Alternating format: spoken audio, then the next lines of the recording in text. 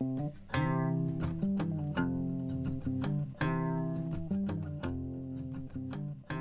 everybody, welcome to Heterodox Americana. This is a show about thinking outside the box and examining the conventional wisdom that informs how we think and shapes how we see the world around us. The question that we're ultimately trying to get at here is, how do our unexamined ideas impact our ability to thrive as human beings? And it's our intention to unpack some of these ideas, take a fresh, heterodox perspective that hopefully leads us somewhere new. My name is Raphael Freeman, and I'm one of your hosts. And I'm Angie Bacchus, another one of your hosts. Today I'd like to talk about a question that is at the core of so much of my own thinking, and it's certainly very related to the show's mission of examining the ideas that prevent us from thriving. And that question is, what do you want? What do you really, really, really want? And I think we'll also talk about why that's a hard question to answer, and how it relates to human thriving. Yeah, it's a significant question. I think that in the past we've talked about it being a question that's usually asked and answered in the thoughts around what we don't want. If you ask somebody what they want, a lot of times they'll come up with a million things that they would prefer not to have to deal with in their life. And it's a whole different spin if you think of the question without the negative response. Right. Yeah, those responses, so yes, you're absolutely right. I think that is a very real tendency for a lot of people.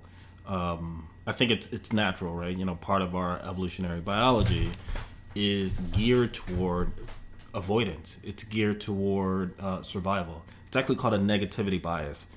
So we have a really strong understanding of what it is that we don't want.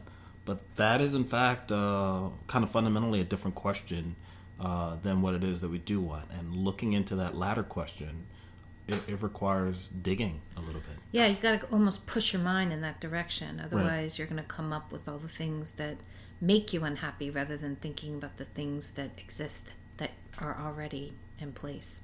Right. So, one, before we kind of dig into the meat of what it means to ask this question, and to bring some of the, so much of what we do is at the theoretical level and kind of talk about things abstractly. But hopefully by the end of the show, there'll be some practical ways to kind of walk through that question, what it is that we really, really want, or what it is as audience listeners, what it is that you really want, and why that's an important question to ask. Yeah, it seems so huge. What a huge task. I mean, even I think of my own life, the times when I think you've asked me that question, and getting under those layers, that proves to be quite a task.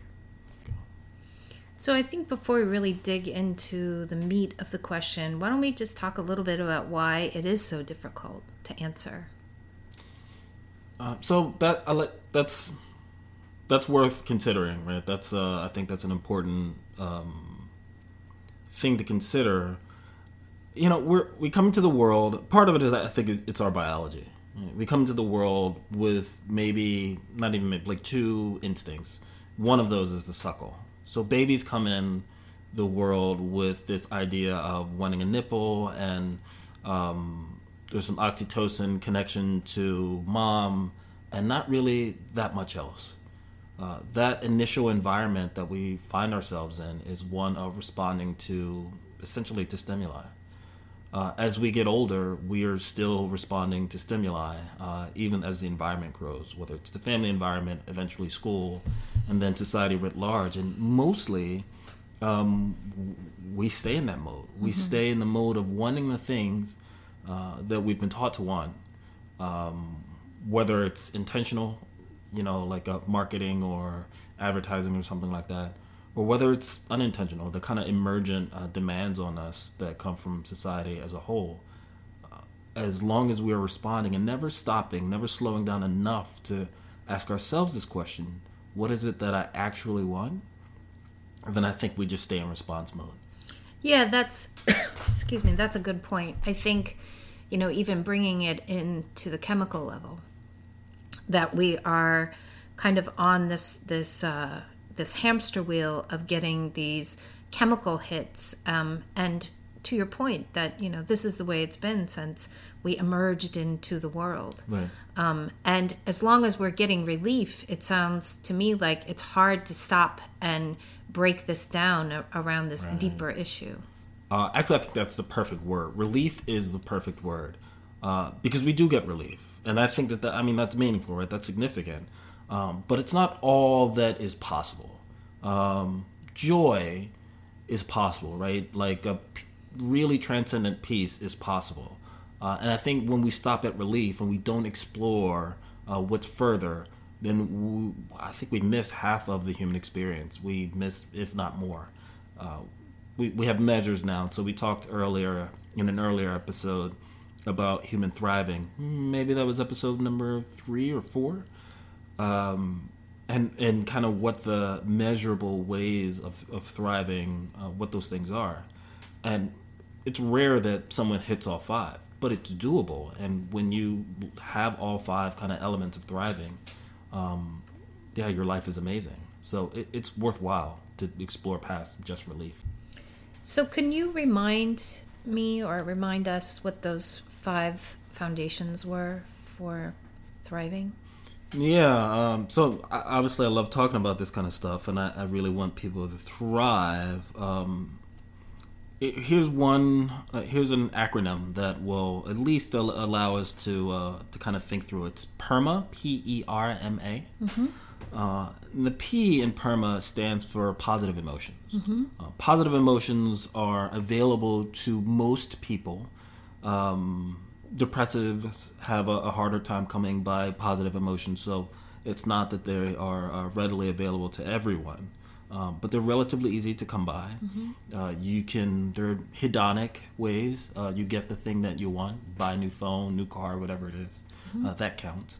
And there are other ways of having positive emotions too. The love of a family member, or winning a big game, or something like that. Mm-hmm. So it doesn't have to just be hedonic, something that you buy. But positive emotions are a key element to human thriving. The E is for engagement, and the hallmark of engagement is those moments when you're having such a good time that you kind of lose track of time and you don't know where the time went. That's essentially, that is the hallmark for what engagement is. There are a few other forms, but you can think of it that way. Relationships. That's the R. That's the R. Positive relationships, in fact. So not just any old kind, but it's essentially people who want the best for you, and you want the best for them. That qualifies as a positive relationship. M is meaning. Here's one of the ones that are a little bit harder to come by. Meaning emerges when we feel connected to a group or something that is bigger than ourselves. It could be a community, it could be church, it could be religious or not, but it has this, it could be a band, football team, but there's some sense of being connected to something that's bigger than you, mm-hmm. And you serving that thing. So the self diminishes, right? There's a diminution of the self as you serve this thing that is larger than you, and then meaning kind of emerges out of that. And lastly, there is achievement, which is exactly what you think it is. There are 2 types of achievement. There's intrinsic and extrinsic. Intrinsic, the pursuit of intrinsic goals is better than the pursuit of extrinsic goals for, meaning to really get you to the good life, achievement. But yeah, achievement is exactly what it sounds like. That's PERMA. So now getting back to just asking the question, can you give me an example of what might happen when you ask somebody this question? Where do they usually go first? I know that everybody's different, but what could be a typical response? So what I normally get, we talked about this a little bit, normally what happens is people say what they don't want. And then I try to give them a warning that it's actually a very difficult question to ask, to answer. And then mostly, people assure me, I know exactly what it is that I want. And I prepare myself But by the time they get around to attempting to answer the question, usually what happens is that they draw a blank. People don't know. They have I think by the time I'm asking this question, people have an instinctive sense that I'm not asking, what they want to eat for dinner. And when it comes to asking this larger question, what is it that you really, really want? People start to stumble, which is what I would expect. Yeah, I think by the time you get what I don't want out of the way, because I think even at times when you've asked me this question, my tendency, as we've already described, is always to say what I don't want. And once you remove that, I think you do get stumped. You stop because, like we said, the whole relief and being born into this, wanting comfort and then trying to get away from the things that are uncomfortable. Right. That's the program. And so I can imagine you just kind of stop. Yeah, I mean, that's what happens for people. I mean, there's one more trap that's in there that I think is worth talking about. It's people who have a relatively high level of satisfaction will say, well, I have everything that I want. And we know as purely at the animal, human brain level, no one has everything they want. We habituate. And so we always want more things. And they don't need to be physical things, right? But we always want more. There's a Kabbalist named Baal HaSalam who says every time we shift in our seat, it's to go from a state of being less comfortable to a state of being more comfortable. And so we always want something, even if it's just something like that. The question is, how do you get to that sense of what it is that we do want if there is a relatively high sense of satisfaction, right? Even my kind of secondary question is, are you living the life that you want to be living? And I get far more no's with that one. And there's enough at the, if you look at human labor statistics in the United States, there's like a relatively high level of disengagement at work, 70%. And so I know that dissatisfaction is high there. But even if you find someone who's like satisfied in all these areas, how do you get underneath this question, or how do you get to the core of this idea of what it is that they want, even when they're very, very satisfied in so many areas of life? And I like to lean on the magic wand question. Oh, I know this question. If you had a magic wand, what would you change? You could change anything. What would you change? And it's rare / never. I've never had anyone say I wouldn't change a thing. Because this might even be one of the things that takes us out of the self. If you're very satisfied in what you want in the self, then the natural progression is what you want for your family. And then after that, what you want for your community. Then after that, what you want for a much larger sense of humanity. And so if you had a magic wand, what would you change?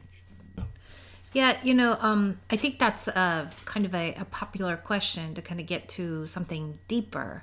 I was in a meeting, I guess it was about 6 months ago or so, and it was a meeting of therapists, and one of the therapists asked another therapist that question, if you had a magic wand and there were no restraints, what would you do? And he couldn't answer it because every time he would start to answer it, he would talk about a restraint. Like you couldn't think past whatever the barriers were. And she kept saying, no, it's a magic wand. Right. There aren't any restraints. But what if I don't have enough money to do that? No, that's not there. Right. And he was very stumped. And this guy is a bright guy. I mean, he's a great therapist. He just stopped and he said, it's so hard for me to get past whatever my mind is telling me that has to stop me. Yeah, so this hits on another thing that it sounds like, and this has to do with self-limiting beliefs, our ideas, our concept of the self, and what those limits that are built in there, and that kind of stuff is really hard to get past. I think when we consider our self-limiting beliefs, when I ask people what it is that they want, a lot of times they'll tell me what it is that they think that they can have. And that's not the same thing. And so there's a lot to dig through at trying to get to this core of what the self wants. And ultimately, what's our ultimate trajectory? How do we how do we experience like a life of joy, a life of happiness. And I don't mean like kind of happiness in the moment, but I mean like just a life of happiness. But getting to that means getting past those restraints that don't exist in the world, even if you have a magic wand, but they exist in our mind. So do you have some magic formula for everybody that's listening here that we're going to get past all of these layers? I do. It's not magic, but there's a really good place to start. So there are only two questions that stop us from really living the life that we want to live. The first one we covered already. That is, what do you want? What do you really, really want? And that one's primary. It's a necessary question to get out of the way before we can ask the second question, which is, what's stopping you? What's stopping you from doing the things that you want to do? What's stopping you from being the way that you want to be in the world? What's stopping you from having the things that you want to have? And the reason I think that is an interesting question is because barring any physical restraints, like real physical restraints, like physical, that there are only really two categories of things that stop us. It's either our beliefs or our habits. And the reason that is helpful to know is because if it's going to be one of those two things, then we can target our beliefs, if it's our beliefs that are stopping us, or we can target our habits. And sometimes it's a combination of those two things. But I think that is the place to start. What do we want, and what's stopping us? Yeah, just a small example. One time I was running, and I was considering how far I'd run, which hadn't been that far. I think it was just a couple miles, where my run was usually 4 to 5, and I wanted to stop. And I was asking myself that question, like, what am I doing? Why am I going to stop? And part of it, the answer was because I'm tired and I can. And it was then I started to consider how, psychological change can be almost more profound than physical change. Oh, for sure. That if my mind were completely free, how far could I actually run? So there's a hackneyed story that I'm a little loath to tell, but maybe not everyone has heard it, so I'm going to do it anyway. The story goes that there's an elephant that's chained at a circus. And an observer notices that the elephant is really just held in place by a spike in the ground tied to a rope. And the observer asks, one of the animal trainers, I don't understand why this elephant doesn't just run away. I mean, this spike in the ground, that's not enough to keep an elephant. And the animal trainer says, well, what happens is that when the elephant is very young, their leg is tied to cement and a chain. And every time that the young elephant, tries to pull away, it's cemented to this chain. It can't get away. And the young baby elephant, wants its freedom. It tries to get away, and it pulls and pulls and pulls. And eventually what happens is there's a point at which the elephant's spirit breaks, essentially. It gives up. It stops trying. The young elephant has tried so many times to pull away from this chain and realizes that it can't. That essentially it learns that, oh, this is useless. It's learned helplessness, right? And so after the learned helplessness, at this point, the trainer would consider the elephant trained. After that point, it's not necessary to have a chain, and it's not necessary to have this cement. It's only necessary to have a little bit of a tug so that the elephant, as soon as it tries to move and it feels that tug, the elephant has already told itself this story that, oh, right, I can't get away. And so the elephant is trapped, not by a physical spike, not by a rope, but it's trapped in its mind. So these psychological barriers, they are so significant. And just like that elephant, I think oftentimes we are trapped in something that we don't even know. I mean, maybe we could be free, but we don't even know that we're trapped. How do we get to that layer of knowing why we aren't able to be free? Right, so that's perfect. It's the next question in this series. The first, what do you want? The second is, what's stopping you? Of those two things, it's going to be your beliefs or your habit. But the third question is, what is it that I'm believing here? If you have identified those first two things, right? Because to ask yourself what do I believe is probably going to be a meaningless question unless you've gone down this path. But what are the things that I think are true, and how do I know that they're true? There are loads of things that we assume must be the case. In fact, here's a very good example out of my own life. I have lamented so many times about the lack of civic space. I would love to have a men's group in West Philadelphia. And these are mostly fathers that I know who are out of sorts in some ways or just really kind of need more male support. And, in my lamentation of the lack of places for us to gather, I would always say things like, I really wish there were space, but there's no civic space. And then the last time I had this idea, I said, well, wait, am I just believing that there's no civic space? Or have I actually looked at it? And then I decided to ask myself a different question. Instead of saying, why is there no civic space, or I wish that there were, I said, if there were, where would it be? How could I find a place for us to gather? What are the places that we could possibly gather? And almost immediately, place after place after place started popping in my head. Sorry for snapping. But they started popping up, and I was like, oh, I just assumed that this was true. I assumed that there was no space for us. And the minute I changed the framing to where can we meet, immediately ideas started pouring in. Well, that's connected to what I have or what is available rather than what is not available. Kind of connected to what do you want instead of what do you not want, right? Same thread. Yeah, no, it's it's so frequently the thing that stops us and sometimes the psychological barriers. It's the psychological stuff. That's not to undermine, to downplay the things that happen in real life that are very real, and they're very real things that stop us as well. But generally, there's a way to maneuver around the things that happen in real life, and it's much harder to maneuver around some psychological barrier that we're not aware of. Yeah.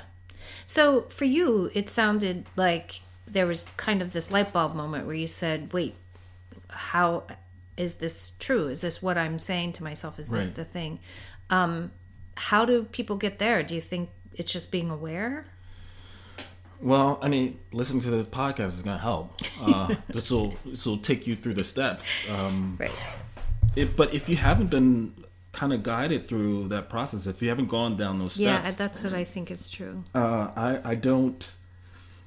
It's going to be hard, I think, for people just to. And it's not like I made all this stuff up. It's a tried and true, process of guiding people through this. But it's hard to do it on your own. But in theory, it's doable if you really want to and take out the time. And sure. Yeah, maybe even like writing. Keeping a journal and kind of asking yourself particular questions as you write your story. Right. So as a testament to, I was talking about, disengagement at work and how high those numbers are. There's a corresponding number in the billions about how much is lost in terms of productivity every year in terms of GDP. Because we know that the level of disengagement is that high for so many Americans, 70%, you can almost just presume that people are not asking themselves this question. So many people hate their jobs. And even when they don't hate their jobs, they're like the levels of dissatisfaction at work so high for so many people that it's not really what they want to be doing with their lives. And I think that we can all live those lives that we do actually want to be living. Yeah, it's interesting because this always was a little perplexing for me when you would talk about this, because I really love what I do. I'm a psychotherapist and I honestly love it. I like being in the clinical setting. I like helping people. I like listening to people. I feel humbled and honored. I mean, there's so many ways I could describe my vocation of a great joy. It brings me great joy. Right. And I would always consider this question and think, well, I have what I want. Right. And I remember one day it just clicked because I think you pushed me a little bit further around, I guess, I don't know if the word would be complacency, maybe. I was doing something, I am doing something that I really enjoy, but what would I really want, just even in the setting of being a clinician? Like, is there more that I could do? And when I started to kind of let my brain open up to say, wait, there's so much more. I mean, I could just, peter along and that's okay, but there could be immeasurable amounts of satisfaction and joy if I push past even the place I am now and get the fullness of all of what this would offer me. So much energy, so much, so much life force and all of it. Right. And I think that is the thing that lies beyond, for all of us, this level of satisfaction. It's like, if you can get to this point where you are very satisfied with where you are, then the next level is, am I challenged enough? Mm-hmm. Like, that's where we grow. That's where this challenges. Instead of saying, do I have what I want, which is one of our primary questions, is like, am I being my very best? Can I live at the edge of my own performance? Can I live at the edge of my own being? Obviously, I think you kind of need to get to that place where you are living the life that you want to be living first. But then if there's a next step is like, am I living at the very edge of what I'm capable of? Yeah, and I think even that, living the life that you want to be living first. So if you were to ask me, do you enjoy what you do? I call it a vocation rather than a career, and I would say yes. If I stop there, it's true. That's all true. But what I'd be missing is, I think you called it zest. Right. Like, it's more of the juice of life. It's this kind of, the way that we get to live our lives is in the fullest sense of it. And, there's something in challenging ourselves, but then there's something in kind of even living life in this larger way. Right. That's exactly right. Yeah. I mean, you're good where you are, but you could do more. Right. And we could all do more.